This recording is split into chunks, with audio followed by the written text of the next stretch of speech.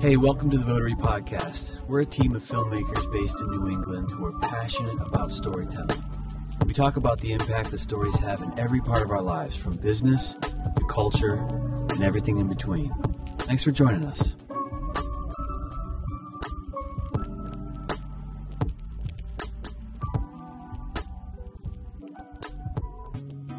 Ready. Ladies and gentlemen, this is podcast episode 23. And so. We have our wonderful friend, Dan Rosario. Dan, welcome to the podcast. Thank you. Appreciate it. Here's a little bit of trivia, which I bet Dan will fail. Dan, can you remember where we first met? Yeah, I just got an F on that test. I can't remember. It's been a while, though. That's because you're memorable and I'm not.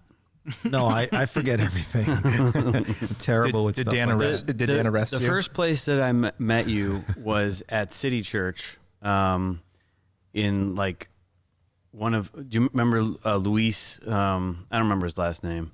Luis Diaz? Yes, Diaz. Yeah. Good motion graphics guy. Yeah. He and I were going over some motion graphics stuff, and you popped into the office, and you were showing... It was either a short film or a music video. Probably a music video. It was all I remember was that there was a funeral scene. Oh, yeah. That was a short film. Okay. Yeah, sorry, I was. Okay. Yeah. So Louis and I had worked on it. We had a program back then at the Dream Center called Affected, and it was Affect Education, and we had at-risk youth who were part of the production team, and we wrote that story. And I remember that was, now I remember, it was the first time he'd seen a completed edit as well. So yeah, it was a few months worth of work. Am I right in thinking that was right around 2007, 8? Yeah. Somewhere there. Maybe, 8? Let's see. That was probably sooner. I would say 2004 or 2005. Really? Yeah, somewhere around there. Because it's going back. Yeah. Well, wow. Actually, no, because I moved here in 06. Okay, so into 07. Yeah. But it was right after I moved here. Yeah. Yeah, somewhere around there. Somewhere in there. Yep. So that's going back. So that's I remember as far when back you, as I remember. When you first mentioned Dan to me, you had come to our old office, and in just the fact that you were a detective who was a filmmaker was like the coolest thing, and you were all jazzed up. You're like, I met this guy. He owns a Red. He's like a legit filmmaker, but he's also a police detective. And it was like this, like I was like, wow, this is like you were like mythologized. Is that the word? Yeah. So normally we ask people how they got into filmmaking. We'll get into that, but let's even just say this: how'd you get into police work? Oh. So I remember exactly the day that the idea came to mind. So my stepdad was a police officer in the city, and he said to me, "Hey kid, take the test." And I looked at him and I said, "Okay." It was the first time that the idea even popped into my head. He just told me to take the test, and so I did, and I got 100 on it. So I figured, okay, so maybe I know a little something about this. And the rest is history. It happened pretty quickly. I took the exam and was in the academy in less than a year. And, from the moment he told me to take the test to the time I actually was pinned with a badge, it was less than a year, probably about 11 months. Date yourself. When was that? That was in 1989, so 33 years ago. Amazing. And we're doing this podcast in 2021, and you are retiring. Yes, I am. September 29th, 2021. Less than 3 months away. I didn't know that. 2+ months away. Yeah. You're done with police work for the most part, right? That's right. Well, for the most part, absolutely. For the all part? Yeah. Yeah, so that's it's been something that I've been thinking about for a while, and just the timing is right. And I think that the next step of my life is going to be a lot of fun. It's going to be a lot of work, but it'll be a lot of fun. So a lot of times people thank those in the armed forces for their service. But I also want to thank you, sir. You know, it is a service to, serve our local community. And especially now, it's a kind of a challenging time. I haven't really read the numbers, but I know that recruiting is down and people are retiring. And oh, yeah. You could maybe speak to it more. But that's a whole other podcast. But, yeah, you're right.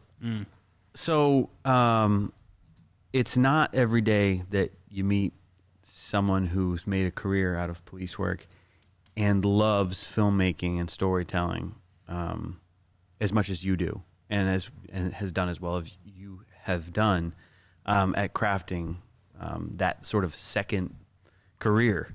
Yeah, I've managed to balance them both for quite a while, and I would say that the filmmaking part, the creative part, has really been how I've mitigated all the other things that happen, and so things that I've experienced in my police career have been much easier to deal with because I have that creative outlet, and it's given me a unique perspective, a unique sort of storytelling perspective. Very firsthand, real world type things. And I try to write some of that into my stories. I try to write some of those real world experiences and make them entertaining as well. So that's kind of where I am right now.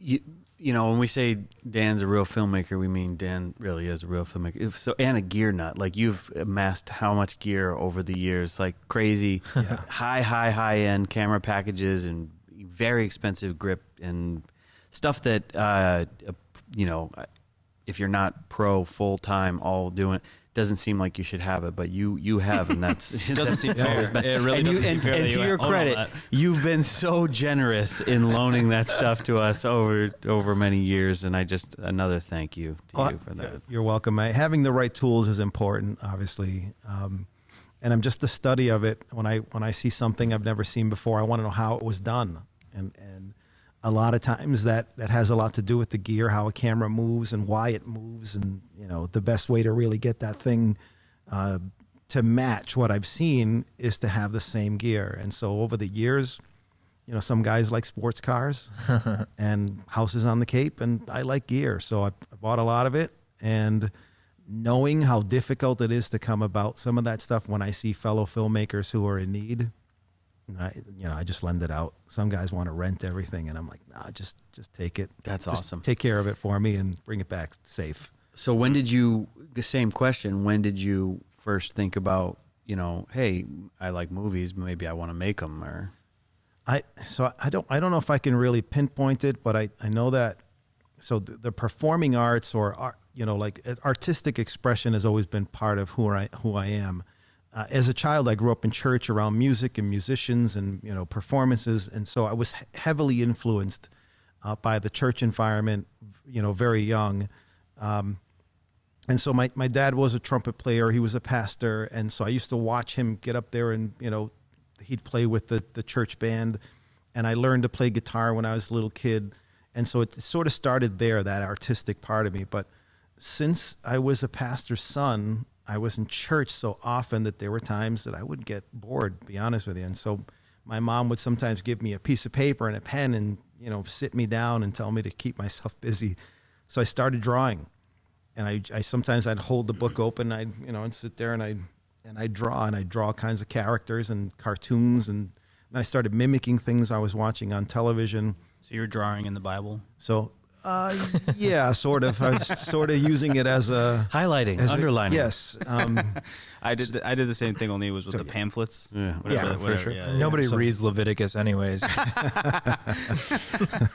So I'd hold it up like I was reading something important, and then I was drawing on the inside. Yeah.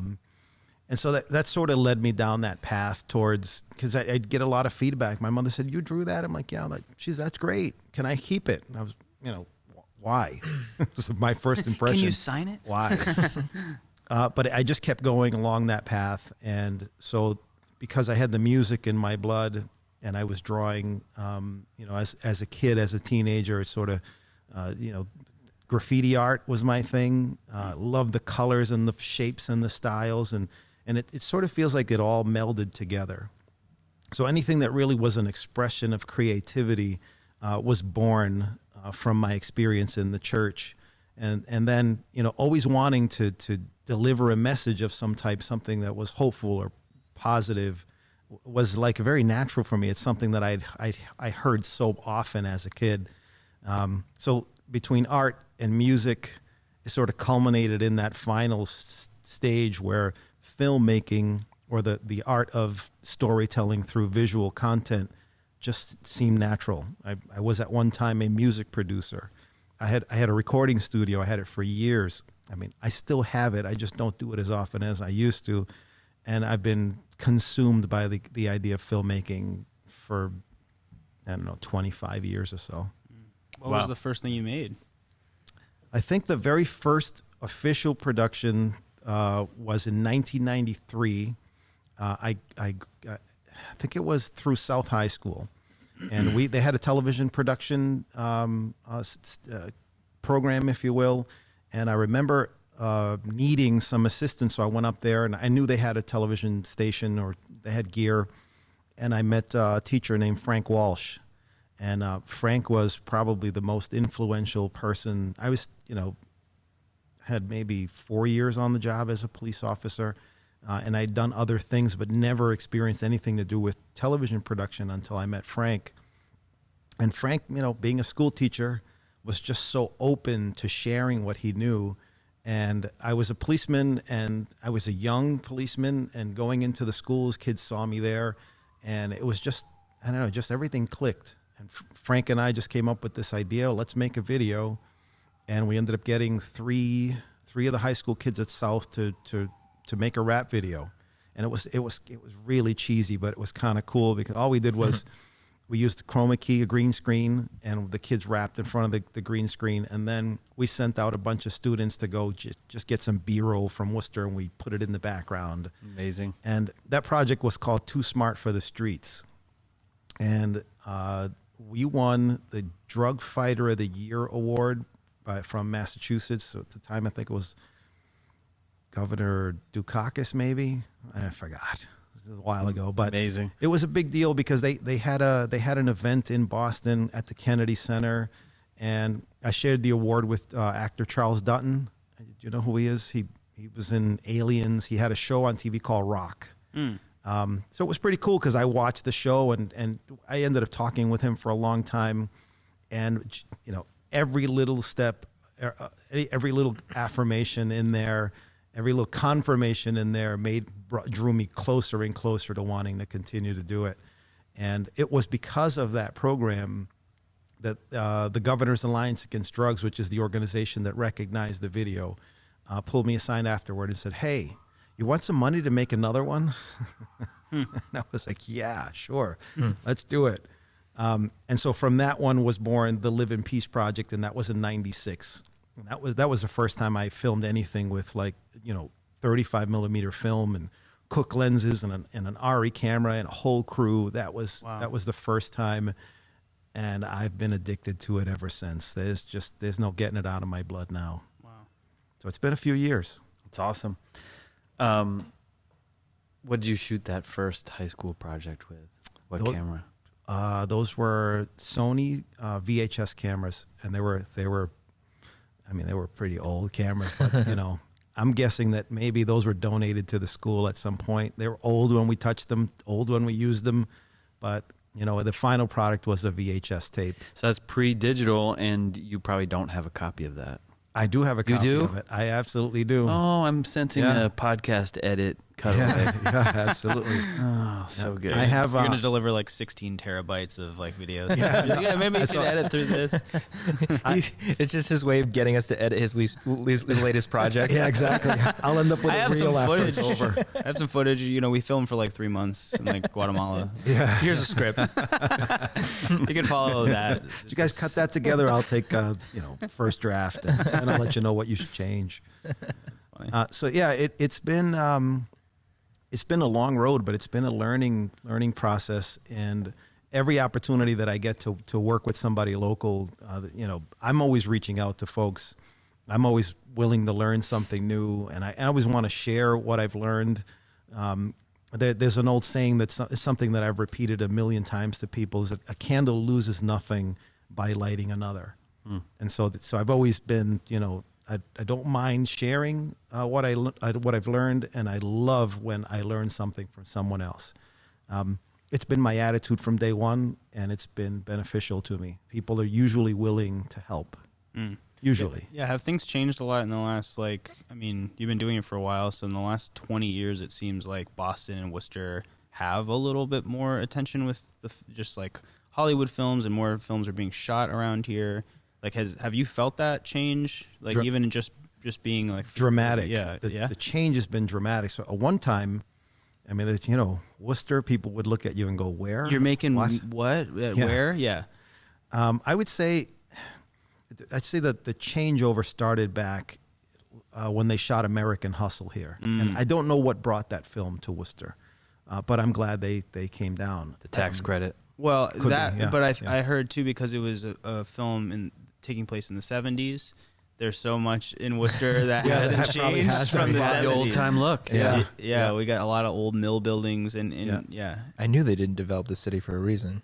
Got to keep it a film set. They were It's a thinking period about piece. that. Sorry. It's funny though, because now it doesn't have that feeling in the it's same way. changed. It's starting It's- to modernize. It's updated for Yeah. sure. Yeah. now. But If you just go anywhere downtown near where the old Galleria was, and suddenly you go, wait, wow, this has changed. It's very modern. yeah. So what happened with American Hustle? For So you? I think that American Hustle was the first time that I saw like a major Hollywood production being shot here. Right, with big stars, and even though I remember being maybe 50 feet from a couple of the leads and having no idea who they were. I really didn't know who they were until afterwards, and I watched the film and I thought, wow, they really made Worcester look cool. It looks like a film, even though, quite honestly, I was distracted by the familiar places. Me too. I had to watch it a second time to enjoy the story, but the first time I saw it, it's similar to Andrea Jamien's film, Honest An Thief. Honest Thief. Yeah. Very distracting if you live here. Yes. So looking at the locations, I'm like, I know exactly where that is, and it pulled me out of the film. So then when I watched it again, I was like, I could enjoy it for what it was.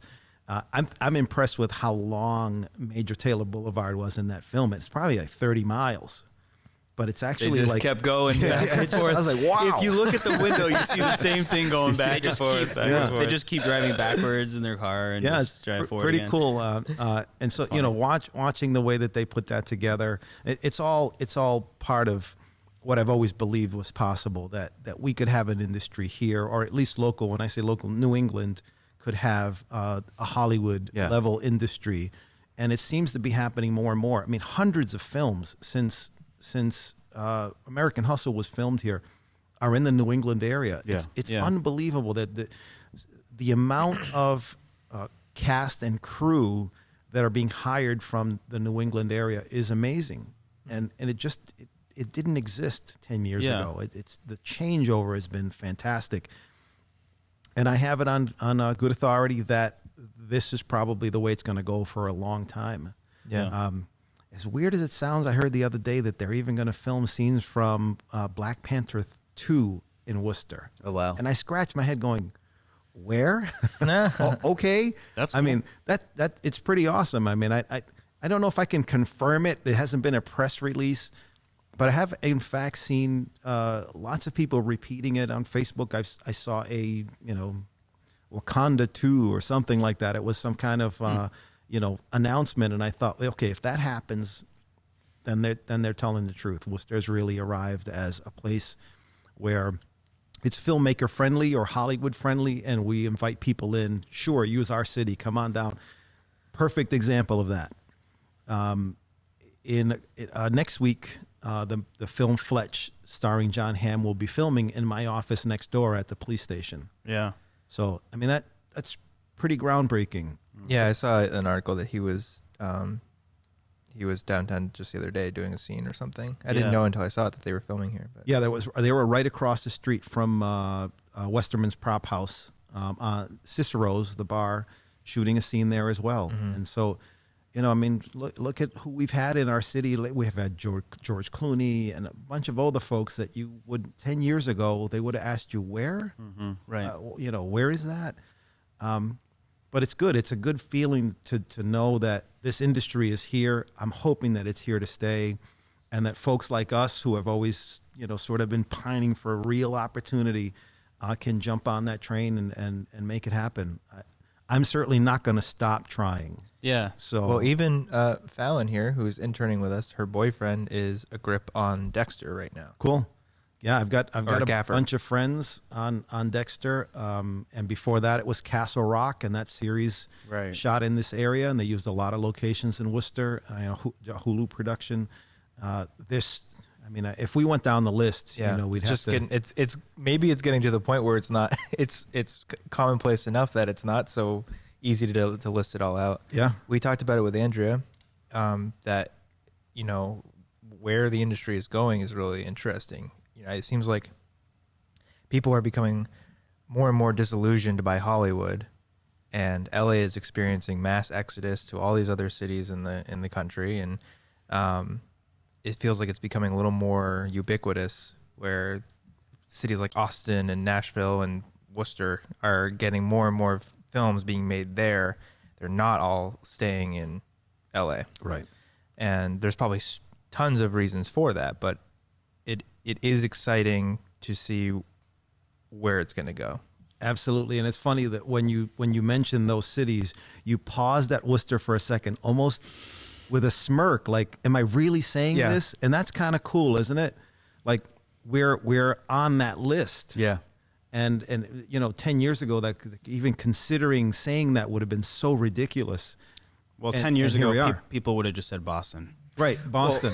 Exactly. Forever We're shooting people that. just said, Where do you "Oh, live, Boston?" outside of Well, Boston. yeah, No, it's not Boston. An hour but outside. it's- Yeah. yeah. All right, but in all fairness, with Fletch, so the Worcester Police Department Detective Bureau will actually be the Boston Police Detective Bureau. Oh, It happened. They did that. So it's written into the script. I Yeah, imagine yeah. that they need to do. Well, that, because so, Boston, has a more of an interesting reputation. Sure. Wait, did you have a role with American Hustle? Were you not obviously a role, but did you? No, I wasn't part of the You production. weren't part of the production. You No. were hanging out there. Yeah. Yeah. So I'm because I have a little bit of access to things. I was able to get into the set. Yeah. And it was through some of the connections of the folks that I know who are working in the industry now. Was it when they were shooting in Nick's Bar? I wasn't I at Nick's remember Bar, driving but by Union Station. Oh, Union. Yeah. Yeah. That the museum and Union Station are very obvious when you watch the movie. Oh, That yeah. took me out of the Yep. movie too when I first saw it. I was like, like, you just- Even some of the you're like- downtown scenes, I was like, Yeah, that's- you get like excited to see it on film because they do these beautiful just like environment shots with no people sometimes, just like Yeah. a piece of trash blowing Yeah, by. yeah, And just yeah. like, bloop, and you're like, It's funny because it goes to the whole, the suspension of disbelief, and the moment that you recognize something and you see, okay, so that's a movie, it pulls you right out of the Totally. story. It's happened to me several times. sure, yeah. I'll give you an example. A good friend of mine, you probably know him, Anthony. Anthony Hung is a stunt guy. Oh yeah. I can't Oh, tell you how yeah, many Anthony. times I'm watching a movie and then And you there's see him. Anthony. Oh wow. And so Yeah. I always stop the movie. I'll take a screenshot. And I'll say, "You've ruined it again." Yeah. That's funny. I must have sent him Well, he's 10 of good. them. He's very good. Yeah, So very it's good. like he shows up and stuff, and that's Anthony's a kid that I met in my after school program, Affected. He showed up one day and he was hanging out with some of the other kids in the program. And, I'd never seen him before. So I asked, "Who is that?" And he heard me and he came right over to me. He goes, "Hey, you ever see this?" And he pulled out a quarter and he did this magic trick. And I was just stunned. I'm like, "Wow, that was cool. How'd you do that?" And he goes, "I'll tell you someday." Well, that was in 2004 and he still hasn't told me. That's funny. So, from the first minute that I met him, I knew he was a good guy, and I've known him all this time. And he's another kid who's literally been working really hard to get into the industry. And he's finally made it in during his stunt work. He was in Glass. He's been on, I don't know, a dozen television shows. He's been in all kinds of movies. Spencer Confidential, I'm watching that, and there he is sitting at the Mexican restaurant. And I mean, it's just one of those things where I'm always catching him in there in a film. And it's pretty cool because more and more folks from this area are making their way into that industry, both in front and behind the camera. And it's exciting. It is really cool. When you were I just love talking it. about Andrea, like I have that same feeling. Like we would go around to the different film fests, and they were just these little nothing fests, and you're Yeah. just fighting to scrap your way into some indie thing. And here she is directing, producing, big pictures. Amazing. And it's really cool, Yeah. to see the progression. I remember seeing her credit in a film. I forget which one it was, but she was the line producer, and I was like cheering. I was like, "Oh, that's so cool! That's from right here." Andrea made it. Now, Yeah. executive producer. I Yeah. mean, that's a big step. It is. And I'm pretty sure she knows that a lot of us aspire to be where she is and feel really proud of what she's accomplished. And I know she's not going anywhere. She's just going to keep bringing films here. And I know that she goes where she's needed, but I think her heart is really here, and she'll just continue to bring films back to Worcester, which is fantastic. Do you It think, is. think Yeah. there's any? Is there a bad side to that? Do you think? Well, I mean, I would imagine that just like any other city, too much of one thing is bad anywhere, and eventually, that welcome mat that exists right now will get a little smaller and smaller. It depends on who it is, what they're doing, what the circumstances are. I've never once heard or know of a single film company that has ever been allowed to use the Worcester Police Department as a backdrop. I mean, we're talking, this is an actual working detective bureau. These are real people, real victims, real crimes, real cases. And, the openness and the welcoming that Hollywood is receiving here is going to continue to keep them coming. Mm-hmm. Because I would imagine that most places would just shut the door and say, no, that's not possible. So it's exciting for me because I work there, and I know my office, and it's going to be fun to watch the process, and I'll be the fly on the wall watching everything going on. It's interesting because the city may continue to be very open about certain places and maybe not in others, but I can't see it shutting down for a while. And so yes and no. Yeah. Right. So is there a bad side? There's a bad side to everything. Yeah, I was just because as filmmakers, it's exciting. It's just it's like the shiny object. Oh my God! Like, look, big films, big productions coming to us. But then like, wait, is there? But then you look at Hollywood and you're Yeah, like, is there well, any? I don't want Are there that. any unforeseen things that we're not thinking of? That could be I'm sure just a there are. question. I would equate it to the idea of, what if we had a casino in Worcester? Like, wow, it would bring so much, money, but whenever you do things like that, it also brings the bad parts with it. So Yeah. there's probably a bad side somewhere, but I'm hoping I never run into it. I want to look on the bright side and hope that we end up with more and more films here, or at least in the area. I mean, Worcester's a pretty cool city. It's the second largest in New England. It has been for a long time. I remember, the old the heartbeat of Massachusetts lines from way back in the day. But I think that's more real, more true today than it's ever been.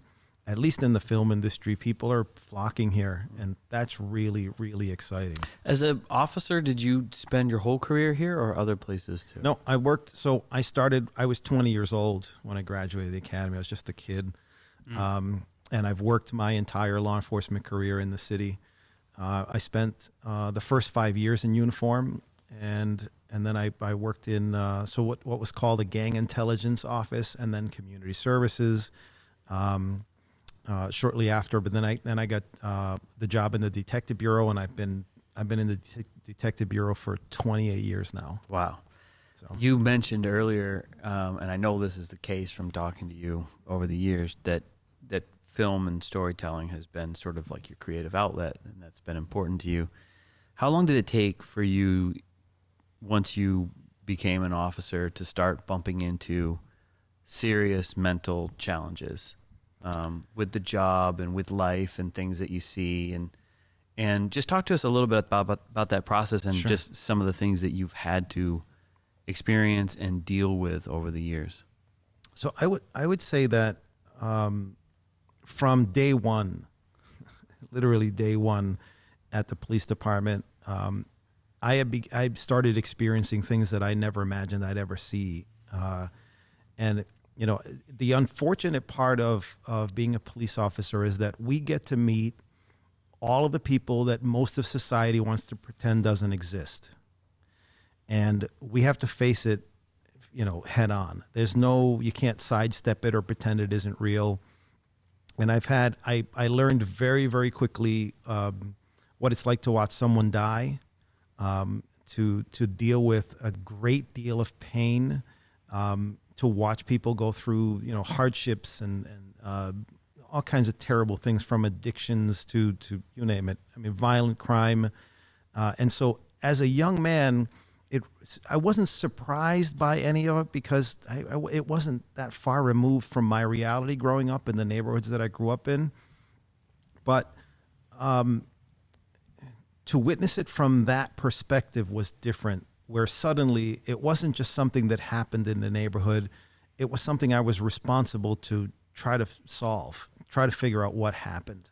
And so those early years, especially in uniform, whenever I saw something that troubled me, I could talk to the guy sitting next to me about it. And usually it was a guy who had more years on, and you give a guy advice, or I would get advice on how to deal with these things. But if my default, whenever something was really, really stressful, was always to turn to something creative. And I would get lost in illustrating or, music production. And so it helped balance a lot of it.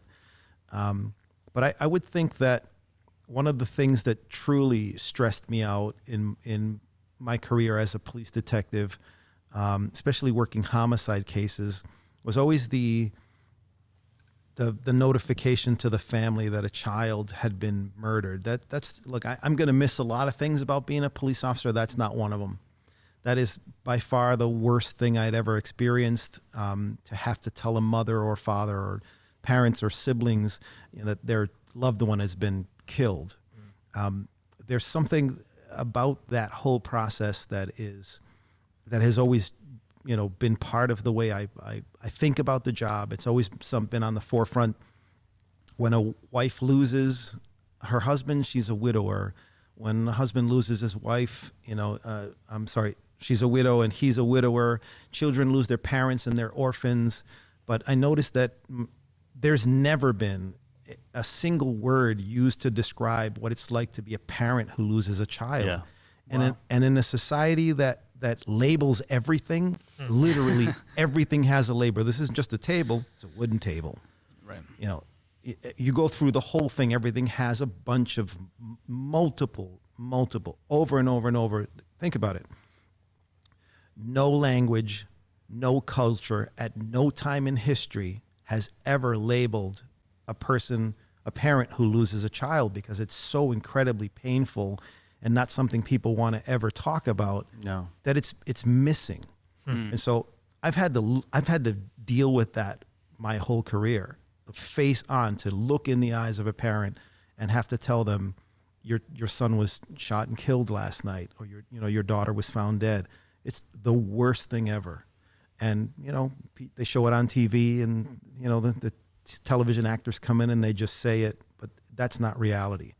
The reaction from parents varies, and that's where the stress comes in. As a police detective, I always found it painful to be the person to deliver that devastating news, and you carry it out. When it's all said and done, you go in, you're a professional.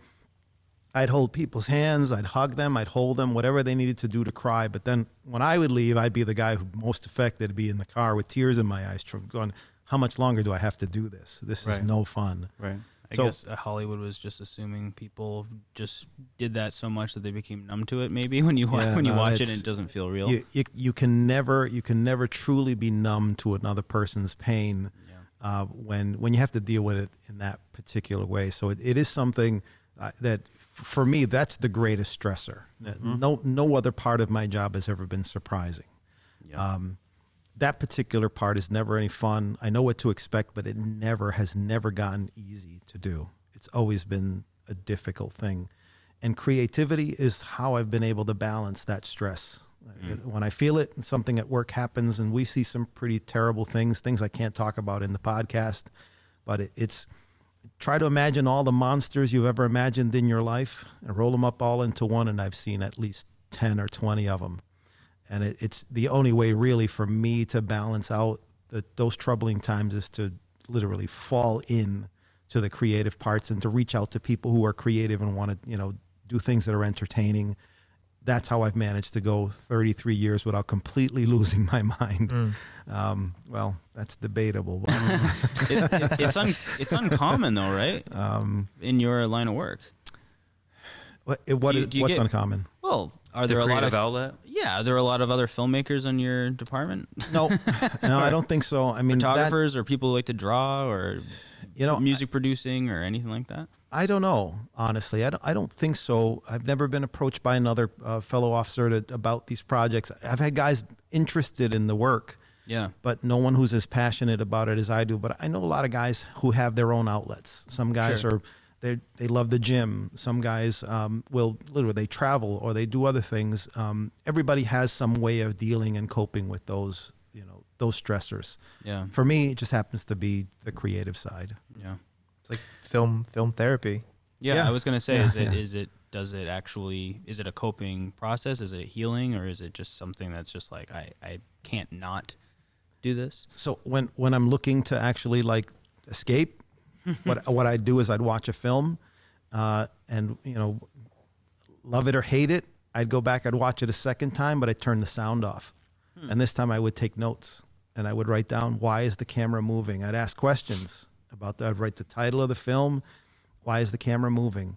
What did I feel strongly? I know what's happening in the scene, but did the camera movement help me understand what was happening? And just sort of analyzing the film helped me think beyond just the story, writing things down, going through it, and whether it was actually helping or just killing time, either way, it was effective, and it helped me a bunch to get through those tough moments. So usually if I get home at midnight and I was stressed out, I'd pop the TV on and I'd watch a movie, and even though I'd go to bed late, usually in the morning I would look at my notes and I'd go, wow, what a terrible way of writing that down. And but it was at least something that helped a whole bunch. And still to this day, I mean, I think that my unique perspective on storytelling and filmmaking is something that I'll carry out throughout whatever process comes next.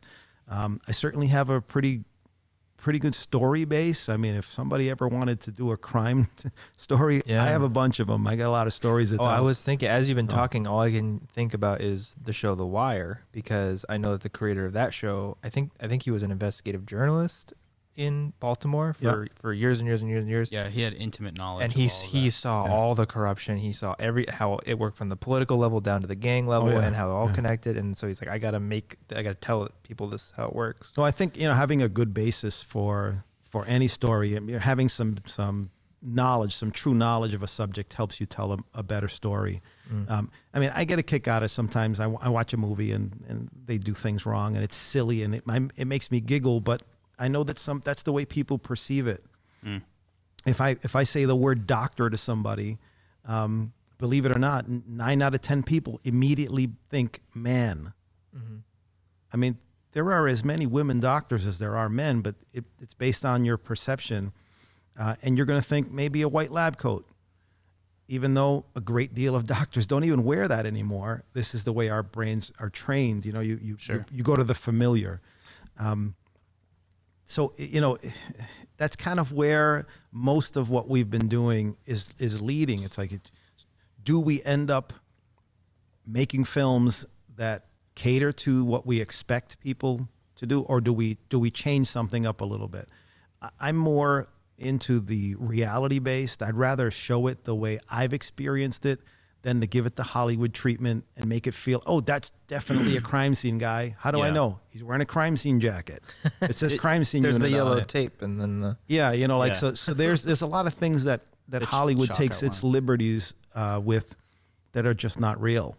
At least not from my perspective. I've been fortunate that I've worked on a lot of cases with a lot of really intelligent people. I've worked with the guys that I work with in my office are by far, and I'm not saying this because I work there, probably the most dedicated men and women I have ever known in my life. These guys, we often have to give up time with our families to investigate murders of people we've never met, strangers. And no matter how good we do our job, we're criticized for it. And yet we come in and we do it consistently all the way through, regardless of who the victim was. When I look at storytelling from that perspective, I know how much guys are truly affected by what we see. And someday I'm going to be able to apply some of that real world knowledge to a film, an insight into a character, to give a person a much more realistic, rather than the lethal weapon, angry cop who throws everything on the floor and he's crazy. That doesn't exist. That's literally impossible. The bad boys who go out and they get in a shootout every time they go out in their Ferrari. Like, what? It's cool in Hollywood. It's just not real. And so that's usually my approach to almost every story I get involved in, is to take a realistic approach based on my own experience. And usually I get calls about, hey, do you think this sounds right? Take a look at the script. Does it feel right to you? If it doesn't, I'll try to help, improve it a little bit. I'll give them my perspective, but I always say, hey, it depends on what your story is and what the goal is, but I can give you my perspective. And I think I have that. I think I've kind of, after 33 years, developed a unique way of looking at filmmaking, especially when it comes to things that deal with law and order. Yeah. As it relates to law and order in film, and, we were talking about some of the challenges and heartache that goes along with that. But even though that's the case, you find yourself drawn to those kinds of stories because it's what you've experienced? I actually have. So I'm drawn to stories, I guess. It's not just the law enforcement, right? But there's always seems to be some part or element of that in almost every story I run into. The police show up, or, somebody fires a gun, or some crime happens. It's usually in, like, most of the films. It's in almost everything. I think it's part of the fabric of our storytelling process. And so I don't always approach a project and think, I want to do a cop story. Not at all. But if I can offer an insight into the reality of how it works, I usually do that. But for me, storytelling is about being diverse and being able to come up with all kinds of things and not simply tell a story about, do you remember we once talked about that post-apocalyptic concept? Oh, yeah. I can't wait to shoot that. Yeah, me too. And there will be no law enforcement in that. We were just talking about it when we walked in this morning. So I'm always looking for things like that. Yeah. Even that would be the absence of law and order. Yeah, it's actually a huge character in the. There is always that element, and it's only because I believe that our society has been built on the back of the concept of do unto others, right? So if you look at the 10 Commandments, it's like a blueprint. Like, don't kill each other, don't steal, don't do these things. Yeah. And if you look at law is the same thing. Mm-hmm. Thou shalt not murder. So what's the first crime in Massachusetts 265? 1, murder. It's the first one. Don't do that. It's a big no-no. Yeah. And so, and you go through, theft, larceny, and all those other things. It's all based on a Christian Judeo value that I grew up, experiencing. So it felt natural to me to want to do the right thing, to protect people from those that would do them harm. It just was a very natural process for me, and to become a policeman didn't feel foreign. My dad, my stepdad, my cousin's 2 sons. I've got a bunch of law enforcement officers in my family, and and a lot of military guys, and so it wasn't an unusual thing for me to do. And I've quite honestly, I've loved it, but it's time for me to do something else. Yeah. You mentioned earlier that you had, like, conveying some sort of hope in your art or your stories is comes natural to you. Is that kind of tied in with the way you were raised, or is that a direct result of seeing and experiencing a lot of this horrific stuff? I think it's a combination of both things. For example, a lot of the stories that I've put out, a lot of the projects that I've worked on, music videos, they all have I would say, positive feel, even though we've highlighted some of the terrible things that happen. There's always a message at the end of hope, a good outcome in some way or another. I don't candy coat things. If one of the project involves gunfire or shooting or death, then it's in there. But I try to find a way of telling a story that leaves somebody with an understanding of why. But not always. You know, Yeah. I really try to focus on giving a good message, and it is something that's part of who I am. I guess the only way I can explain it is I know my mother planted that seed in me. You know, watch your tongue, be careful what you say, be careful what you do, be careful of how you treat people fairly, be honest. Those things are things that I heard my whole life. Yeah. And so it's a message that is part of who I am, and it's reflected in my work. I have occasionally been on the creative side where I've shown things and I've worked on projects that didn't necessarily have a happy ending. I'm working on one right now that happens to be pretty twisted, but it's an idea that was born from the work that I've done for 33 years. And I wanted to explore that other side, and I wanted to really sort of write in some of the things that I've learned in my career as a police officer. Yeah, that's what I was getting at. I guess I was interested in that because you were saying, in one hand, having conveying the sense of hope comes natural, but then I want to make stories that are very realistic and not candy coat and make them true to life. And it's like all the things that you've experienced that you can't even really get into, and what I'm imagining. I'm like, how do you have both? How do you tell a story that's like realistic in these like horrors of life and then still have hope? And it's almost like, I guess, it's like, seems like such a personal, individual thing. Like sometimes I watch movies and they're able to pull it off somehow, right? Yeah. Just have both where you're like, wow, I feel like there was a sense of hope, but it's not like overboard and it feels like spoon feeding you or being like, this is how you should feel, right? Sure. But it's sometimes really subtle.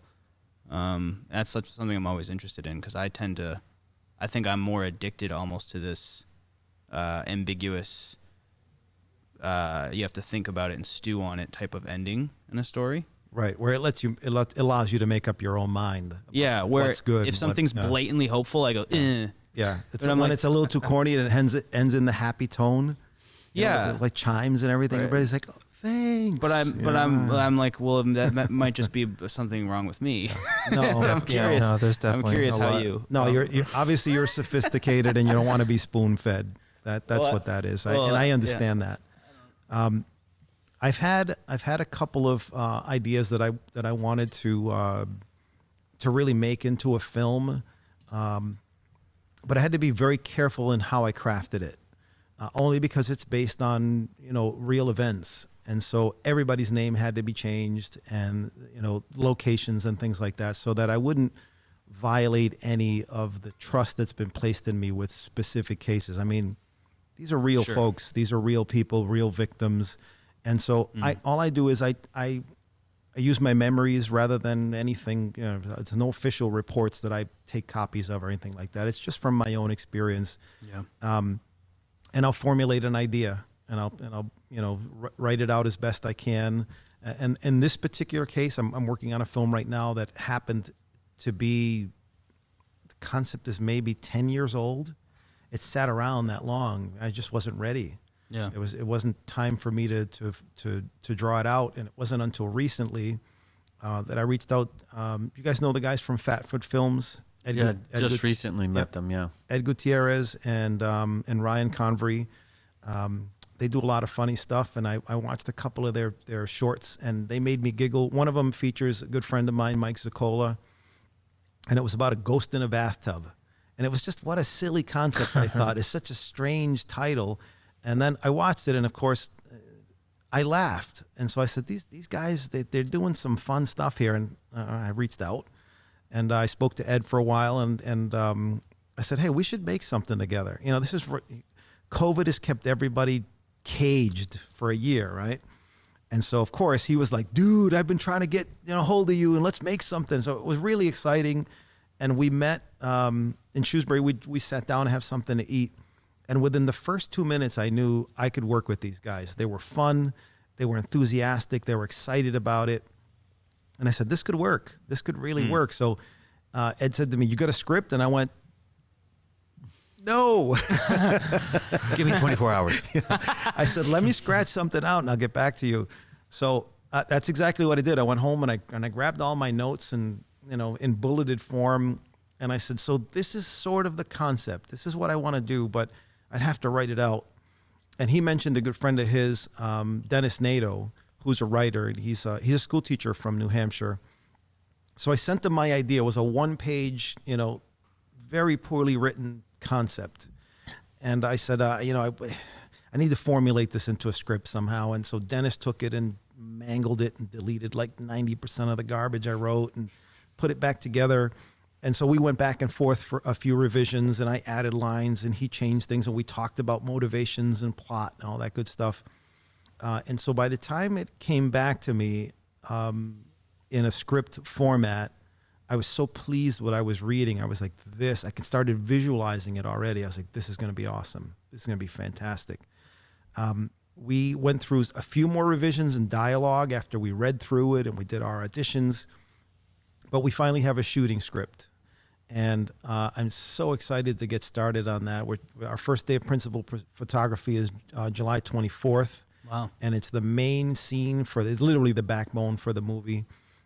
We needed an apartment, and I couldn't find the one that fit what was in my mind's eye, so we built it. Wow. We actually built the set, and we're going to pre-light pretty soon, but I would say it's probably 85% done. All the walls are up, the windows, the kitchen, the bathroom, everything is in. Initially, I thought New York City apartment, but then I realized New York City, that's so yesterday. It's a Worcester apartment. Mm-hmm. Mm-hmm. This is where filmmaking is happening, and so it'll feature iconic Worcester landmarks. Nice. The backdrop is a Worcester story. Where'd you build the apartment? So we have, I'm working with Dan Diaz over at Westerman's Prop House. Dan and I started Central Mass Film Studios, and currently we have a 22,000 square foot facility that's open to us. Wow. And I can't share specifically where right now because we're still working on some details with the owner of the building. But the space has allowed us to take our time building the set. There's plenty of space for us to make this thing in. The ceilings are very high, so we're going to high mount all of our lights. It's a 360 set. So once we put a camera in there won't be any need to move crew or anything else. It's going to be cameraman. And even the first assistant camera will be outside the set monitoring outside, and it'll be actors and a cameraman, which will give us some really dynamic movements in camera or some flexibility to do that. And of course, I like everything over the top, so that's how I'll do it. Are you directing? Yes. Yeah. Not DPing? I'm both, believe it or not. Yeah. So, but as a director of photography, for me, the process is more about the visual storytelling. This film is designed to show more than tell. I really want to do some really cool shots with the city and, highlight certain areas that I think are important for the story, and they fit really well. And I think I'm going to stop apologizing for the fact that it's Worcester and start to really promote it. As before, it was like, well, we'll make this look like New York, or it's more Boston, or I really want to show that it's actually Worcester. And our set it'll scream, 3-decker. It's going to feel like one of Worcester's typical apartments. Nice. And I'm excited about that because I think it's cool. Worcester has so many really awesome things in it that we should highlight it. Yeah. That's what I plan to do with this project. That was kind of a fun fact that surprised me about Honest Thief. Andrea told us that they built the FBI office and the hotel in a building here in Worcester. Thought that was super cool. I had no idea. Yeah, so I remember the first time seeing something transform for a film, something I was familiar with. They shot the movie Surrogates here. Bruce Willis was in that. And that came after American Hustle, was one of those movies that followed up. But they shot, the FBI office was the old courthouse. And courtroom 14 on the top floor I testified in that space. I've seen it a million times. When I walked in there, I was like, whoa, it was so cool. So behind the judge's desk, up in the back was like a Commonwealth of Massachusetts symbol. And there was a clock in one corner, and then you had the jury sat on one side and the public, and then there was a part where the prosecutor and the defense attorney sat. And walking in there and seeing a gigantic, like a 12-foot FBI symbol on it, excuse me, and seeing all of the chairs gone and seeing working desks and filing cabinets. And of course the film camera stuff. I mean, I was like, oh, Bruce Willis was like 20 feet from me. And I'm like, oh, look at the lens on that camera. That's me. I'm a gear nut. Yeah. Was such an exciting experience. And it really just goes to show that that's the magic of filmmaking. It's like if you can convince someone that what they're looking at is real and it exists, then, I mean, that's part of the process. But seeing something that I was familiar with change and then to see it in the movie was like so cool. The FBI special agent in charge, his office was a judge's office. And I'd been in there a few times. And looking out the window and seeing the Memorial Auditorium, going, okay, this is cool. You know, even though it was distracting when I first saw the movie, going back and watching it again, going, I like the way they did this. This is really neat. And it's happening more and more all over the place here. Yeah. I love that. Yeah. I want to be a part of it. If anybody's going to watch this, if you guys out there, I'm available. Let me know. I can make a good coffee, whatever you want. You can do a lot more than that. You were talking about drawing earlier, and I didn't actually know that you could sketch as well as you do until we worked on that short film, Joseph, and you did all the previs on that and delivered storyboards. And I was just like, what? Yeah. It's beautiful. Thanks. I'm saying it so the editors will put it in and show it right here in the podcast, but we'll show some of your work. It's awesome. Editors should get some of your like VFX stuff that you've done, because I see you post some of that. A lot of like sci-fi space stuff that you've done is really cool. Seems I like love sci-fi. Just an extension of your drawing. I would say that yeah. So I mean, when it comes to computers and animation and illustration, filmmaking, music, I mean, any kind of performing art or expressive art is something that I've explored. It's just part of who I am. And right now, I mean, my sole focus has, I would say the last few years have really been filmmaking, understanding the technology, even theory. I've met some pretty incredibly talented folks over the years, some world famous people. Some people who are making big budget projects, but nothing has been more impressive than watching a guy who owns nothing and has no money make something that I like watching. Yeah. And so that's why whenever somebody comes to me and says, hey, can I rent your lights? And I want to know who they are and where they come from and what they do. And if it's somebody who's struggling, who's coming up, I just give it to them. Yeah. I don't charge them because, if I feel like I'm contributing back to something that I love so much, and watching someone else grow makes me feel good. I like to watch someone else make something that's fantastic. And of course I get inspired by that enthusiasm and by the raw talent. Most of us have usually been, we've been in those situations where you have an idea, you want to create something, but you don't have the means. Maybe you don't have the equipment, you don't have the money, you don't have the access or whatever it is. It doesn't mean you couldn't, because I think if we lined up access and budget for a lot of local folks, we could make some pretty amazing things. Yeah.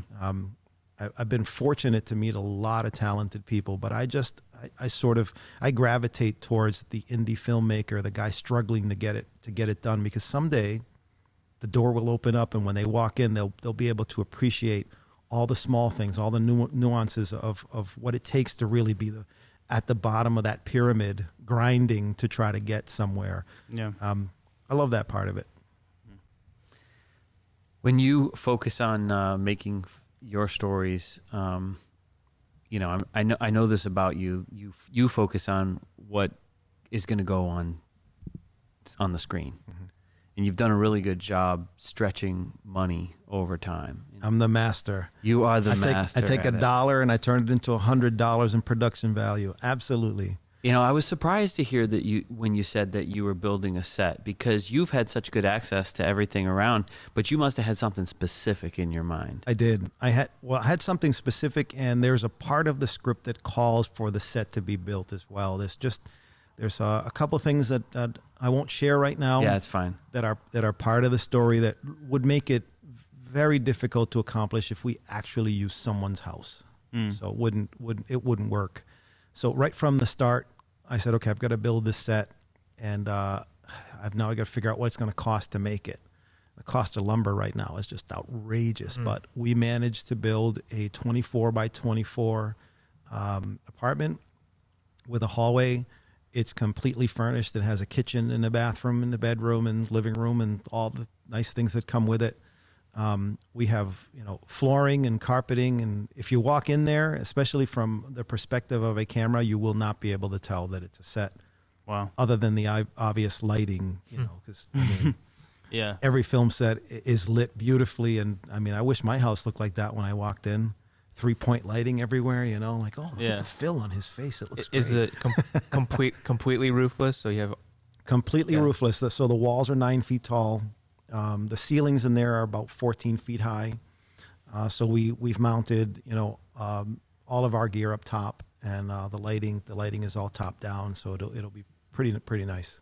I'm always impressed when you find out certain films or locations are built when they look like totally practical. Yeah, That's look real. always impressive. I was watching the behind the scenes this morning actually of Fight Club. Mm-hmm. I watched that last night and I just realized I hadn't seen it in years. And it seems obvious, I guess, but I never realized that they built that Paper Street house. Yeah. And everything about it was all custom made and made to look old and raggedy. And it was funny because we were talking about Worcester apartments and everything. It just looks like a Worcester 3-decker. Yep. but It does, it's like an supposed to old be house LA. in Maine South somewhere, and Yeah. like a long forgotten. And I think that's why in my head I was just like, oh well, that was just an old house that was sitting there and they shot there. It's like, no, they built it very specifically. Yeah.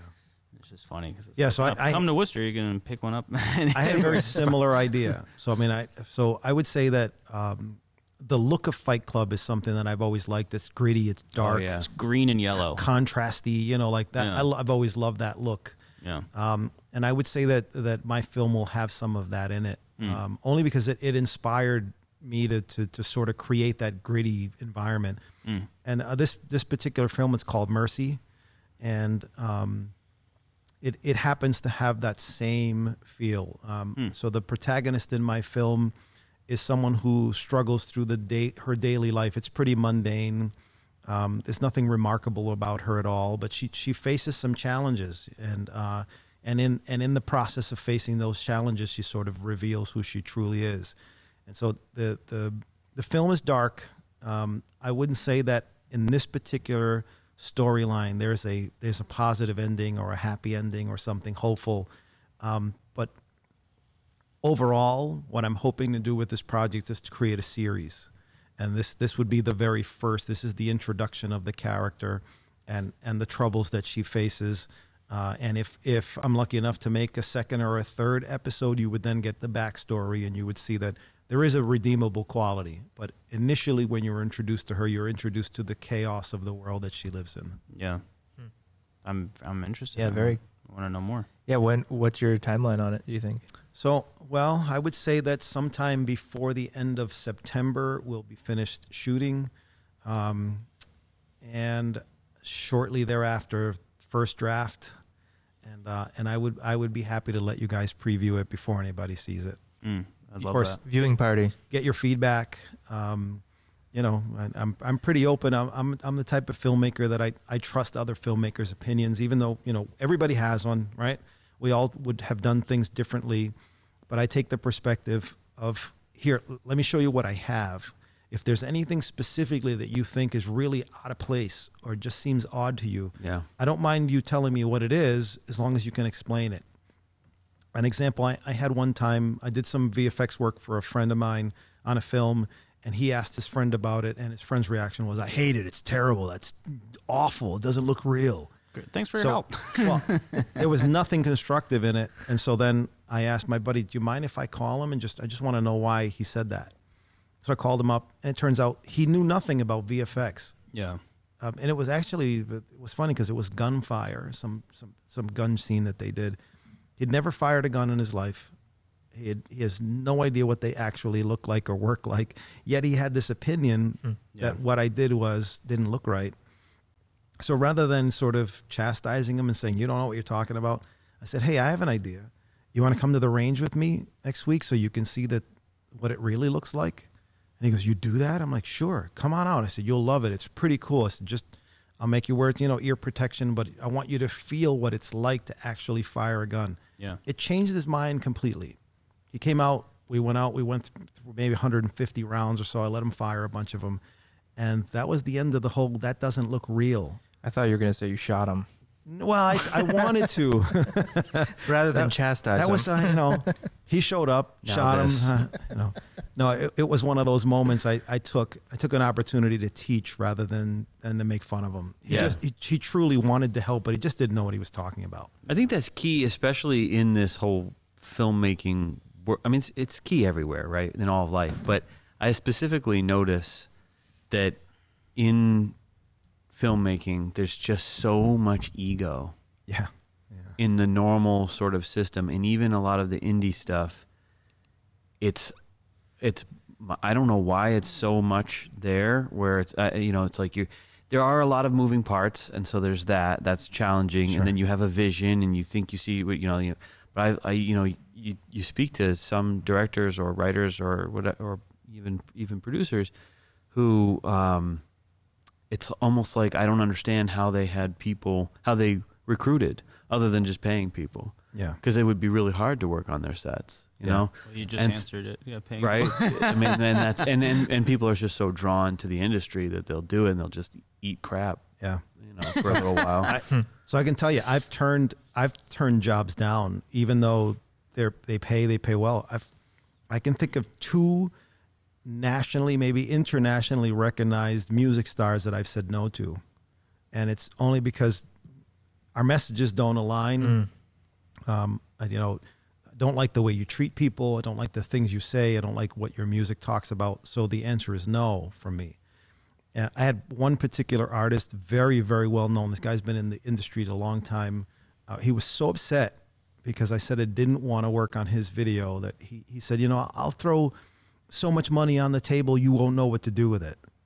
And it sort of gave me this, it was a sort of a light bulb moment where I was like, this guy has no idea who I am. And so I said to him, with all due respect, you don't have enough money for me to compromise my integrity. You just don't have enough. I know the guy's a millionaire, he's a multimillionaire, but I would never sell out in order to collect cash because I don't gain anything from it. It's money, great. There's other ways to make it. He's trying to become a billionaire because he thinks that you just need $1 billion. Yeah, exactly. So you don't have enough. Well, I'm a millionaire. What's the next step? that side of that creative arrogance, where it's either money or they believe that they're always correct. It's not something I just don't feel comfortable with. I like working with people who are open-minded, and I don't mind opinions. I'll ask people, "What do you think?" I'm an open-minded guy when it comes to creativity, and whatever helps to make the project better, I'm open to. If I'm wrong, I'm wrong. I'll say, "Wow, that's a great idea. That's so much better than what I thought." And I work with a lot of folks that they're not afraid to offer that opinion because they know that I'm not going to instantly reject them, or I'm not going to go, put on my director's hat and throw the scarf over my shoulder and say that's ridiculous. No, I'm open. You have the best idea? Teams can synergize. You want to get stuff from your team. Absolutely, and it as a matter of fact, it happened this morning. I thought my script was written and we was done, and then I got one of those calls from Ryan. Hey, I've got this great idea. I was thinking about the edit, and I couldn't write it down fast enough. So I immediately went into the script and I added those lines and I added a couple of changes in the visual effects. And I sent the script right back to him. I was like, "Hey, it's in there now. This is a great idea." I could have just said, "Well, I came up with that," but I didn't. It wasn't me. And I think that it really furthers the story, and it actually makes it easier for us to deliver a message without anything complicated. So that's why I thought it was brilliant. Just the moment popped into his head, and I wrote it down. I said, "That's perfect." Some people, like you said, don't have that ability. They immediately shut themselves off. The wall goes up if you criticize anything that they do. It's counterproductive. If you're one of the big ones and one of the greats, and some 24-year-old kid comes up and goes, "Hey, I just got out of school. You know what you should do?" I can see a Spielberg going, "Thanks, kid. That's great. Appreciate it," and then ignoring him. But I'm not a Spielberg. I'm just Dan Rosario, and I like helping people. I like when they help me, and I'm always open to ideas. And who knows, maybe someday, God willing, I'll make a feature film, and I'll be able to pull in all the people that I've worked with all along. I mean, so many talented people in this city.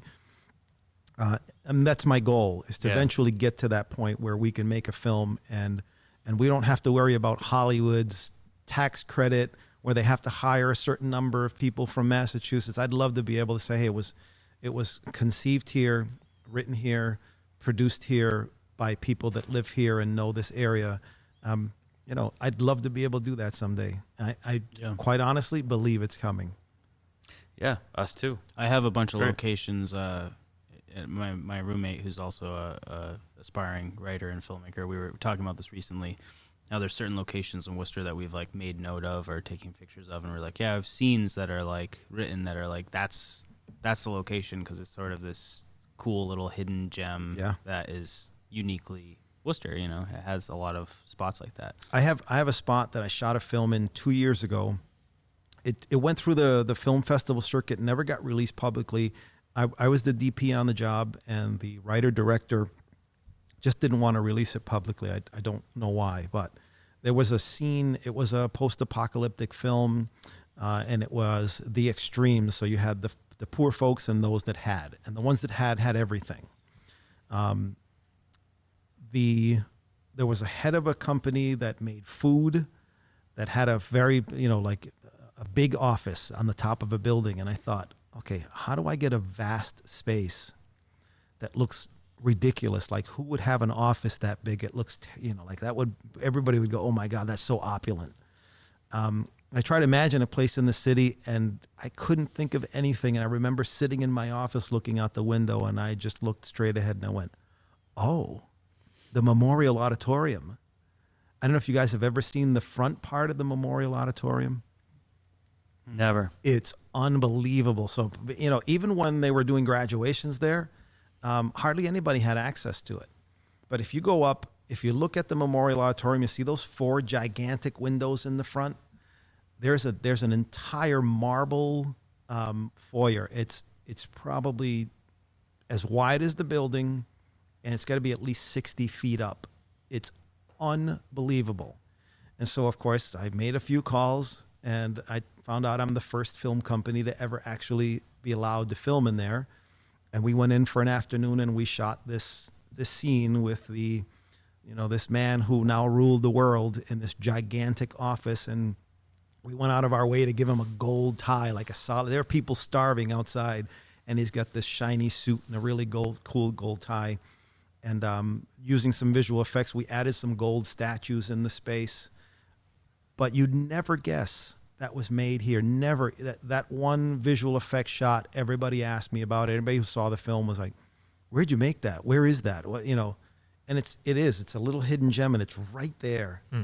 And someone else is going to make something, and it'll go out before mine does. But it's a pretty good. And so anybody who's watching, stay out of my space. Dan was here first. Yeah, me first. I will show a date. I got proof. That's funny. So, and I've actually shot at the old courthouse as well. I mean, when it was shut down and abandoned, the front part that is now an apartment building, I used that hallway, and so I've had a lot of access to a lot of places here. Like you said, there are a lot of hidden gems, a lot of places to explore, some really cool spots. Yeah. So that's how you stretch a buck too. Yep. Talking about that earlier. Yeah, absolutely. Yeah. Well, we talk a lot about the power of storytelling and how it's something that's in us. It's just sort of just there from birth, like our need for story as humans. So this is kind of philosophical, or just looking inward and trying to always figuring out with our guests and friends a little bit more about why that is. And I often like to say that it's kind of like breathing. We're always thinking in story, whether it's our memories or our dreams or what happened yesterday, what it doesn't, or what we plan to do tomorrow. It's always there, but it's kind of like breathing in that we are always doing that, but we don't think about it. Yeah. What do you believe we can do intentionally using story, other than the big things like, hey, make movies or make shows or whatever? What when you think about the power of story, what comes to your mind? I've always seen storytelling as the most effective vehicle for delivering a message. Whatever that message may be to the filmmaker, there's something that captivates an audience when they identify with a character or a moment or situation or even an environment. I love nature. I love being out in the mountains, and I love, being out in the woods. And so whenever I see a scene like that, it literally draws me in, pulls me in. I'm like, oh, I wish I could be there. One of these days, I know you've been there a lot. I'd love to visit Montana, right? So I remember the first time I saw the wilderness and the mountains, and I thought, okay, places to go, right? So something as simple as seeing a mountain view motivated me to want to be there. And storytelling is very similar, whether it be a message or whatever it is. I grew up in a household where my mom, my dad were always telling me stories. They happened to be biblical stories, and those particular stories, my imagination, I would picture, the environments and the people, and there was always a message, in there. Even though as a kid I may not have understood all of it, but they didn't have a problem explaining those stories. As I grew older, I could hear the story and I could discern my own message from it. And it's just, I know, I guess it's built in. It's like when I tell a story, I'm sending a message. And, if my audience captures the message that I'm trying to send, then I feel like I've accomplished what I set out to do. Sometimes the message isn't always clear, or sometimes the message, as we talked earlier, isn't always a positive one. But the way to know for sure if you're effective is to ask the audience afterwards, or ask the viewer, what did you get from it? And I do that a lot.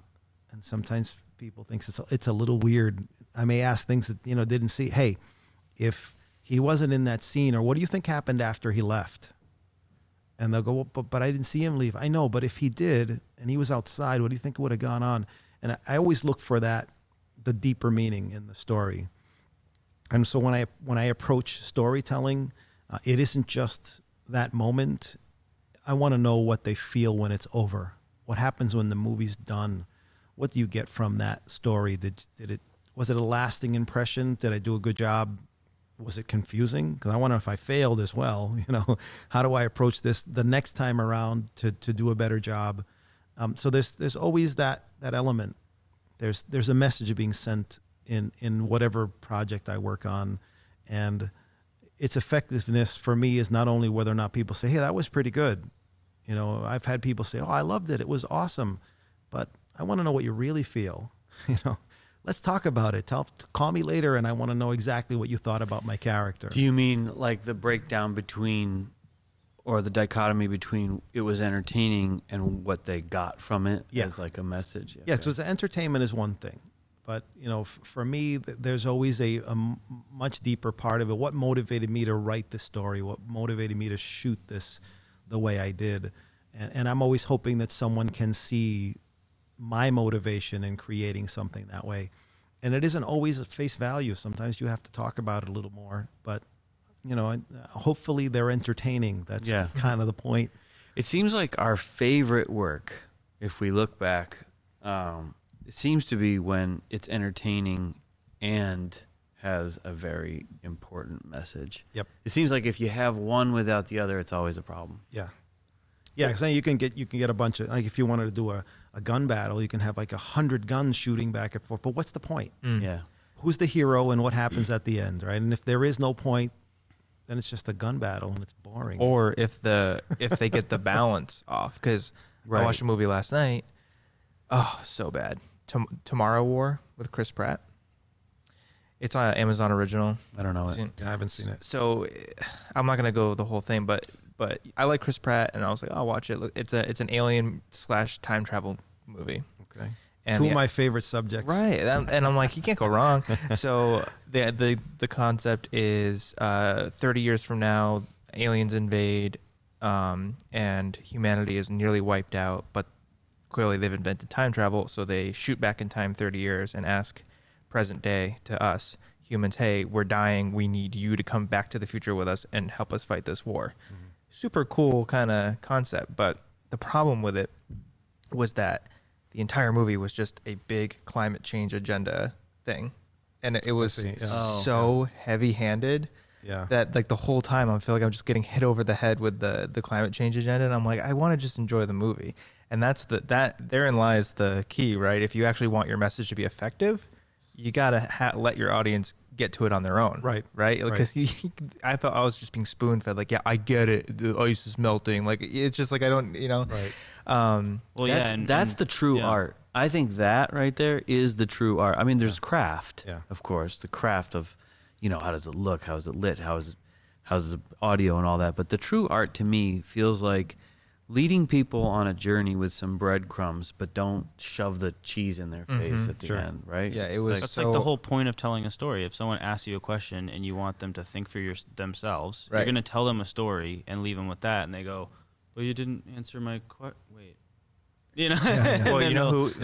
Or did you? Jesus was the master of it, right? Yeah, he never answered anything. He just gave parables. He just told a story, and then they were left to go, oh. Actually, that's a great editing trick and a writing trick. I had a professional writer give me notes on my first script, and he's like, "You're answering all of your questions." And I was like, "Well, what? What's wrong with that?"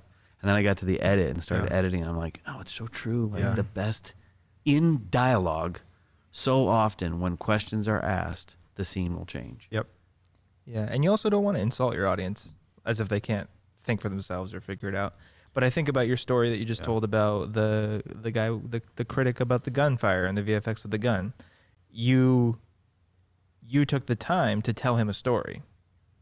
You went and met up with him, and you basically showed him this is how a gun works. Sure. And along that, there was probably a lot of other stories like, this is who I am, I'm a good guy. That was all, that was a real world interaction, but it was the equivalent of telling an effective story, because what it did was it changed his perspective. It gave him context that gave him a new understanding. Yep. And that, to me personally, is, I think, the highest form of what a story can do. Is it can create empathy and change a perspective, change the way someone thinks about something, for the better or for the worst. I think stories are like technology or anything else, where they're not inherently good or bad. They're a tool that can be used for good or bad. And so that, to me, is what I think of. Like, if I want to do something with storytelling, it's I want to give people something that gives them a new understanding, a deeper level of understanding and empathy, so that they can become better people, that they can be more understanding and empathetic people. Well, building on that idea, people often, when they hear the word antagonist, they often think villain. Right. But an antagonist in the story is not necessarily the villain or a villain. It's just someone who's resisting the protagonist. Exactly. They have a different agenda. Yep. In that little story about the dude with the gunfire, he was an antagonist. Yep. Mm-hmm. Some of the most powerful stories of all time is when over the story, the protagonist takes an antagonist and turns them into an ally. Sure. And I think it's part of the storytelling process, really the motivator.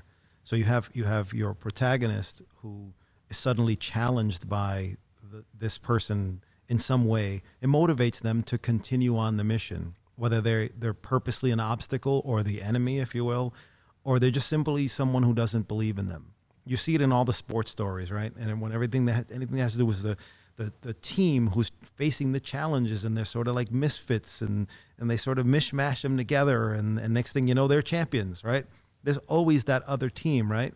Mm-hmm. The team that's really well put together, and they have all the great gear, and they show up in this really cool van, and these guys are showing up in an old school bus that's falling apart. You have that challenge at some point. It's what makes us grow as people. Like you when you face adversity, you have one of two choices. You either face it full on and you grow and you fight harder, or you quit. Nobody wants to see a story about a quitter, right? Nobody goes like, "Oh, that movie was so cool. Remember what the first 2 minutes when he quit?" That's a tragedy. Yeah. Nobody watches those and goes, "That was great." It's facing the adversity, the challenges, and the antagonist is so important in that storyline. It's so important for the motivation to see your character grow. They're challenged by the difficulty or the bad person, or the literally the villain, or whatever it may be, to step out of themselves and to grow. And I love stuff like that. You see it all the time. it's almost part of almost every story. There is a meaning behind someone's effort to be better, and I love that stuff. I mean, without it, can you imagine doing a film about a guy who wins all day long, all the time, with no chance of anybody ever challenging him? Who's going to watch that? That's why Superman's the worst hero. It's like really always wins. You know, Well, he that's always why they had wins, to constantly. develop Kryptonite. Yeah. Yeah. It's just like, Conversely, or maybe not conversely, but a slightly different angle, what I've been wrestling with lately are these, it seems to be very in vogue, are stories about the villain. And the villain, they're not trying to make the villain, they're not trying to make the villain look good. It's just that the character that we follow as a hero or a protagonist in the story is the villain. Yeah.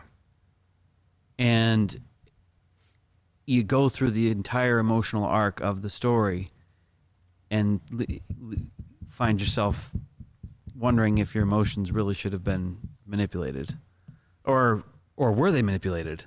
We talked about this a little bit with Andrea, because that movie I Care a Lot is like basically about two villains, or this new Disney movie Cruella. Yes. Or you're literally, she's the villain, but you're rooting for her. Right. It's sort of like the heist films, right? It's that same feeling. So you go, okay, so these five thieves are getting together to break into this bank to steal these diamonds, and you want you're them to rooting do it. for the crime. To do it, yeah. You're like, oh, that's so cool. Look at how they avoided security. Stupid cops. Yeah, Let's exactly. fool Like, them. oh my God, I like those guys are so dumb. It is one of those things. It's a different type of storytelling, and this is what I mentioned earlier that oftentimes when I look at the way I tell stories, I like to take the opposite approach. And in this particular film that I'm working on now, Mercy, it's exactly that. The antagonist is the hero of my story, at least in the first episode. Oh, by the way, I wasn't picking on your story. No, that's okay. But I did just take so you that didn't think approach. I was. No. But I kind of feel like you were setting that up. No, I swear to God, I wasn't. I was just thinking about this thing lately. You know, quick pass under the basket. Here you go, take it or don't. Yeah. So we had a whole episode about the concept of the anti-hero and like what if it's, you know, that's where like stories are headed, like if you're going to be able to have the classic good versus evil anymore. And I mean, it is more interesting to watch someone make horrible choices. It's just, you're like, because you kind of wonder in the back of your head, if I was just the most impulsive, like just hateful version of myself that exists somewhere in there, what would my life look like? Right. You know, and that you get to play that out. You know, and seeing the protagonist turn into the antagonist is so much more interesting than seeing the protagonist, you know, hit rock bottom and then climb the ladder to victory. It's like, you know, in some stories, it's like that's fascinating, and then you get to actually see, okay, this facing that sort of darkness that might be like scary or so unfamiliar is like cathartic and helpful. Sometimes I think it's like tragedy porn, you know, where some people are just like, you know, it just drag you through the mud and then beat you up and then don't Google that at home. You know what I mean? Well, that's not great either. But I mean, like where I've landed on is like I don't mind the fantasy of, you know, like, you know, it's the same as like Grand Theft Auto, right? You're playing this game, you're fantasizing about being the villain. In these other films, you're following the villain as if they're the hero or something. I don't mind that fantasy so that it will lure you in. What I don't like is that I appreciate like Breaking Bad, where it just took me further and further, deeper and darker down the hole, where I'm just like, no, there's nothing redemptive about that, and that's the point. Right, that was the point. This was a man who lost himself. To me, into that. has great value. Yeah, Cautionary. Yeah, It's a cautionary tale. Sure. Yeah. To me, that's the point of allowing that fantasy. If it goes the other way, the flip side, here, have this fantasy, and the overall message in the end was, that's okay. That has value. These things that this evil person are doing, we rooted for them. They did it. That, to me, that's just like, that should be, in my opinion, like low. It should be looked at as low-hanging fruit, like art that's just like basic. To me, that doesn't. Should be illegal. I'm wondering what a good example. Because I mean, we've all seen, I think, good and bad examples of what we're talking about. Sure. In regards to like the morally ambiguous main character, you know. Yeah, I can't. Or even just more straight up evil main character. Like I think that was our qualms with I Care a Lot, was that it wasn't really exploring. It didn't feel like an unbiased viewpoint of exploring the darkness. It felt like a very heavy-handed, weird spoon-feeding, confusing tone of like heroic badassness. Even though it was not that, and it was very confusing in that way. That's deep. So, wow, that's a deep way. I can tell you when I watch a film, if it doesn't capture me in the first 10 minutes, I don't finish it. Oh, that's someone has to force me to. It's a good. I've thing never to seen do. that movie. By the way, I've pushed myself through films just for the sake of like, well, I gotta stick this out. Way. I gotta finish it to see what I'm left with. But in the first 10 minutes, I knew I didn't want to finish it, and now I'm a little more picky. Where I'm like, you better grab me in the first like 10, 20 minutes. Otherwise, it's like, you know what? Yeah. Otherwise, I'm out. Next. Yeah. I mean, I think more movies now have that first scene that's really gonna like rip you. You know, draws you right in. I wanted to ask you. And this might lead into a whole thing maybe off the podcast. Oh, is this the part when we talk about Tenet? No. Every podcast. No, I watched a movie actually Sunday night that, and we were supposed to have the podcast, or Monday night we were supposed to have the podcast on Tuesday, and it was crazy because it was right before we were going to talk to you, and I got really excited because I wanted to ask you about it. If you've seen the movie Dragged Across Concrete. No. Because it's with Mel Gibson and Vince Vaughn, and they play two cops who get, I mean, not really spoilers, but like they basically get kicked off the force for a time, or but I don't know what you would call it when you're on a hiatus. Suspended. Suspended. Yeah. They did something silly. They get suspended. Yeah, and I would just be curious to know your thoughts on it. And to me, it was a really, really interesting example of some of the things we're talking about, where it feels very true to that world, but I don't really know if it is, right? Because I'm watching it like, wow, this is really impressive, but like it's very obviously just like the writer's vision, and it's very hard to pin down who you're supposed to quote root for. There's sort of semi-crooked cops who you really love in some way, and I think a lot of people would probably hate right off the bat in the movie. Sure. And then there's a criminal who just gets out of jail and immediately is setting up for his next thing. Yeah. And he's sort of the protagonist in a way. Yep. And Mel Gibson and Vince Vaughn's characters are sort of the protagonist. And it's just really interesting sort of Pulp Fiction-ish type of way of blending all these perspectives and these stories together at the end. There's even a little segment with sort of an innocent bystander, and it goes into her story, and it's basically just like a stab in the heart sort of thing. What's it called again? Dragged Across Concrete. I'll have to watch it. Pretty brutal title, but what year? 2018. Oh yeah, not too long ago. It honestly is. It's been the first time in a long time that I've been left. Like sometimes I watch a movie and I'm like, that was so amazing, but then I never think about it anymore. And that's I think part of why the closure, the clean buttoned up ending, bugs me sometimes, is because I go, oh yeah, cool, I get it, and then I never think about it again. This I was like, that was wow, okay, and like I didn't know what to think, and then the next day I was like telling everyone here about it. I was like, oh my god, and it's like it like blew my mind, and I can't get it out of my head. Like it's something about that movie. And you had questions about whether or not parts of it were real, if it really happened that way, or no. I just felt like it's been a while since I've seen a movie that has the classic cop and criminal, and we're following, and we're following them both, where it felt like not Hollywoodized like at all. It felt realistic. The dialogue was like high quality. It was like almost a 3-hour movie. It took its time, very like patient, kind of like segments that I think some people might just think are boring. I was like so drawn into it. Lots of just beautiful kind of neo-noir, like insane lighting. Every frame is like a poster. Like just gorgeous. Now I have to watch this. And but it's just funny because it's like, yeah, it's just these, I'll say, interesting Well, I'm going to watch it, and then we'll talk about it. I'm curious. I'm just curious to definitely. know your thoughts. It kind of blew my mind, but at the same time, it was so like subtle, and I don't really know what it was about it that I liked it so much. No, I want to see it. See, what happens a lot of times when I watch cop movies, I get distracted by the silly stuff, right? Almost every single movie I see, there's a gun battle of some type, and nobody ever writes reports.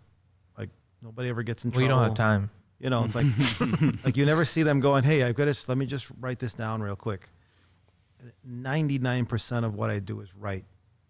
We write all day long. You have to document everything you do. Yeah. Collecting evidence, talking to people, you know, any gathering of any intelligence, all of that stuff has to be written down in order for it to be effective, and that's missing in every single movie. Yeah. And it's always your typical, like, you ever notice there's always the angry guy, right? Like, he's the guy who throws everything off. Oh, you know what? Rah! And he goes crazy, knocks the computer over, or the guy who's missing a few screws and everybody thinks he's crazy. That's just not real. You can't be that guy. But in Hollywood, you can. You can take that, Yeah. you know, your undercover Mustang. Because I don't know if you guys, you see how many Mustangs we have next door? That's a lot. So many. They're just laying around.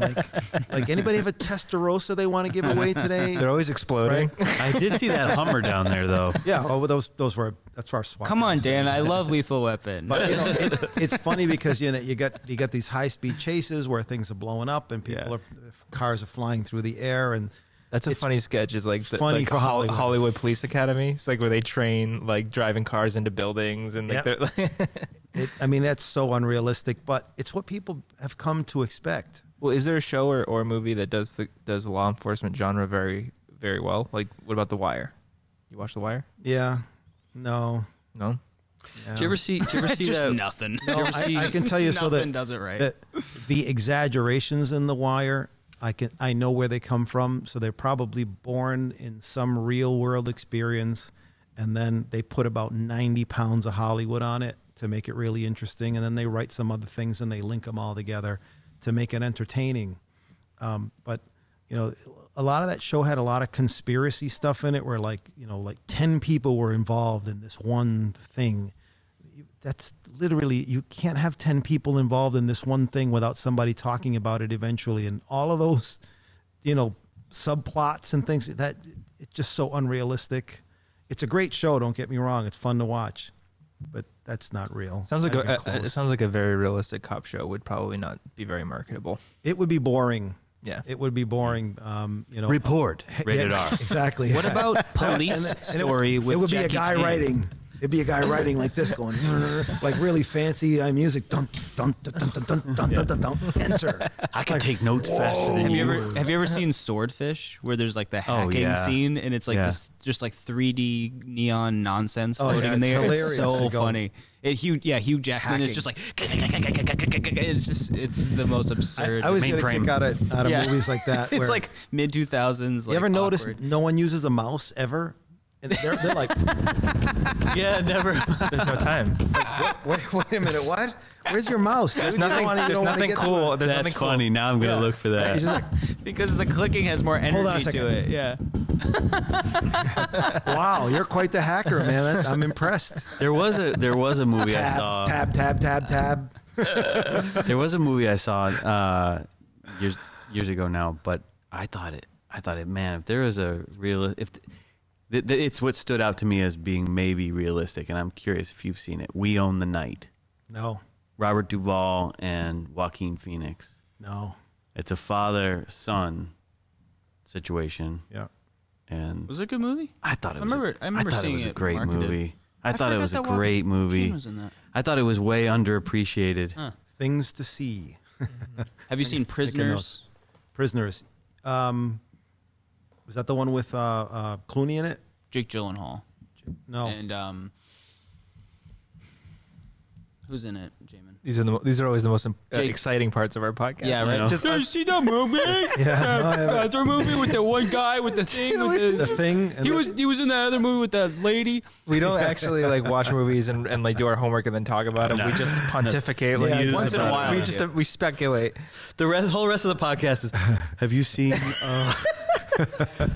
I think it is Hugh Jackman. Another Hugh Jackman thing. Is anybody Nope. with a cop in it? Nope. Jake Gyllenhaal But have you and seen- Hugh Jackman? Yeah. And it's not necessarily like just focus on the police, but Jake Gyllenhaal's character is a cop, and it feels very realistic, and especially the way they leave you in the ending is like very like it's amazing. Yeah, I haven't seen it, but I'll check it out. Yeah. See, I'm always looking for that one film that strikes me as, okay, that's believable. Yeah. But I haven't seen very many police films or characters that are police officers. The way Hollywood depicts it's just ridiculous. Yeah. And unfortunately, the real world effect of Hollywood's approach to police is that people believe it. Oh yeah. Right. So, hey, here's a video, enhance that. And the guy he hacks away on that keyboard. Boom, and it's enhanced. Next thing you know, you can see the whiskers on his mustache. You're like, what it's cameras are outrageous, these right? where the resolution is infinite? Well, it makes you wonder why the original image out of camera just isn't pre-enhanced. Right, exactly. Yeah, what process of enhancement do you have to go through? Hit the enhance Why is this happening in post on the Windows 95 machine Exactly. of the police station? So, Enhance. as not only as a detective, but I also happen to be the department's forensic video analyst. I've gone to school for it, forensic video and presentation in court, and I get a kick out of it because you guys know this. Garbage in, garbage out. Always. If your video is blurry or unstable, there are some things you can do to it. But the details that they come up with in Hollywood, you go, oh my goodness. Let's reconstruct a bullet in 3D, like in Batman, and then get a fingerprint off it. Yeah, but that's Bruce Wayne. He can do that. No, he can't. Yeah, he can. But with enough money in a basement, Yeah, with a lot of lights. You above can you, do Morgan anything. Freeman off. Pretty well. If Morgan Freeman, yeah, right, Yeah, he okay. could. He he come could on, do man, that. with those hidden bank accounts. Yeah.